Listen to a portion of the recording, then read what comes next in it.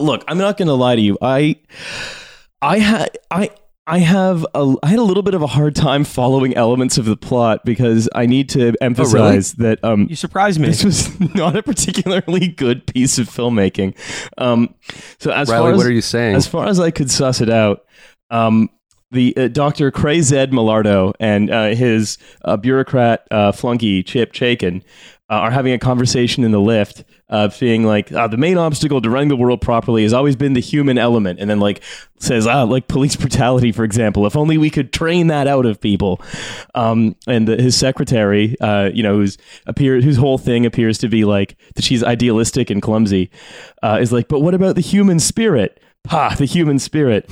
Dead chaos by any other name. I'd very much like to hear what you... But I'd very much like to hear what your secretary thinks of my philosophy. This utopia of yours sounds like something Hitler would come up with. And then what we get to is my favorite pronunciation of the name Hitler in any piece of media ever, where Dr. Crazed Millardo says, "How dare you compare me to Hitler?" I don't know if you guys caught that. Millardo also talks about a binary utopia, which I thought was really funny. Yeah, no, he wants to bring back dialectics. That's right. But computer algorithmically supported dialectics.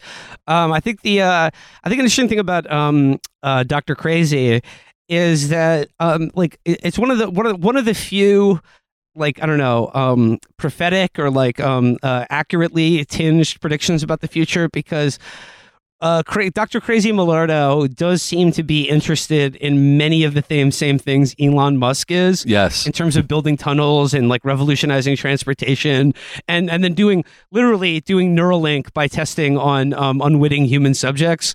I mean, we know for a fact Elon has tortured dozens of chimps to death to put a microchip in their brain. I don't know if he's upped yet to the homeless population, but I can bet that it's there. Mm-hmm. We also know for a fact that Elon lived in Toronto during the time that this would have aired. Mm-hmm. So okay, all right, right? Like that just dawned on me. All right, so yeah, like I mean, like this show is irresponsible because it basically helped midwife the new global techno antichrist. It says, where once the city employed and was victim to the whims of civil servants, Neurobrain does not go on strike, call in sick, or take a coffee break. Boo. Yeah. So as you could extend this to as anti-union as Musk as well. He says, imagine a city where transportation systems move freely with purpose and speed, where utilities are dispersed from one central point, schools and hospitals run on time. Yeah. Law enforcement effectively analyzing and apprehending criminals safely. It's a bold new world, ladies and gentlemen. That's one of my favorite phrases, of course, derived from the book Bold New World. Bold New World, yeah. By Adolf Huxley.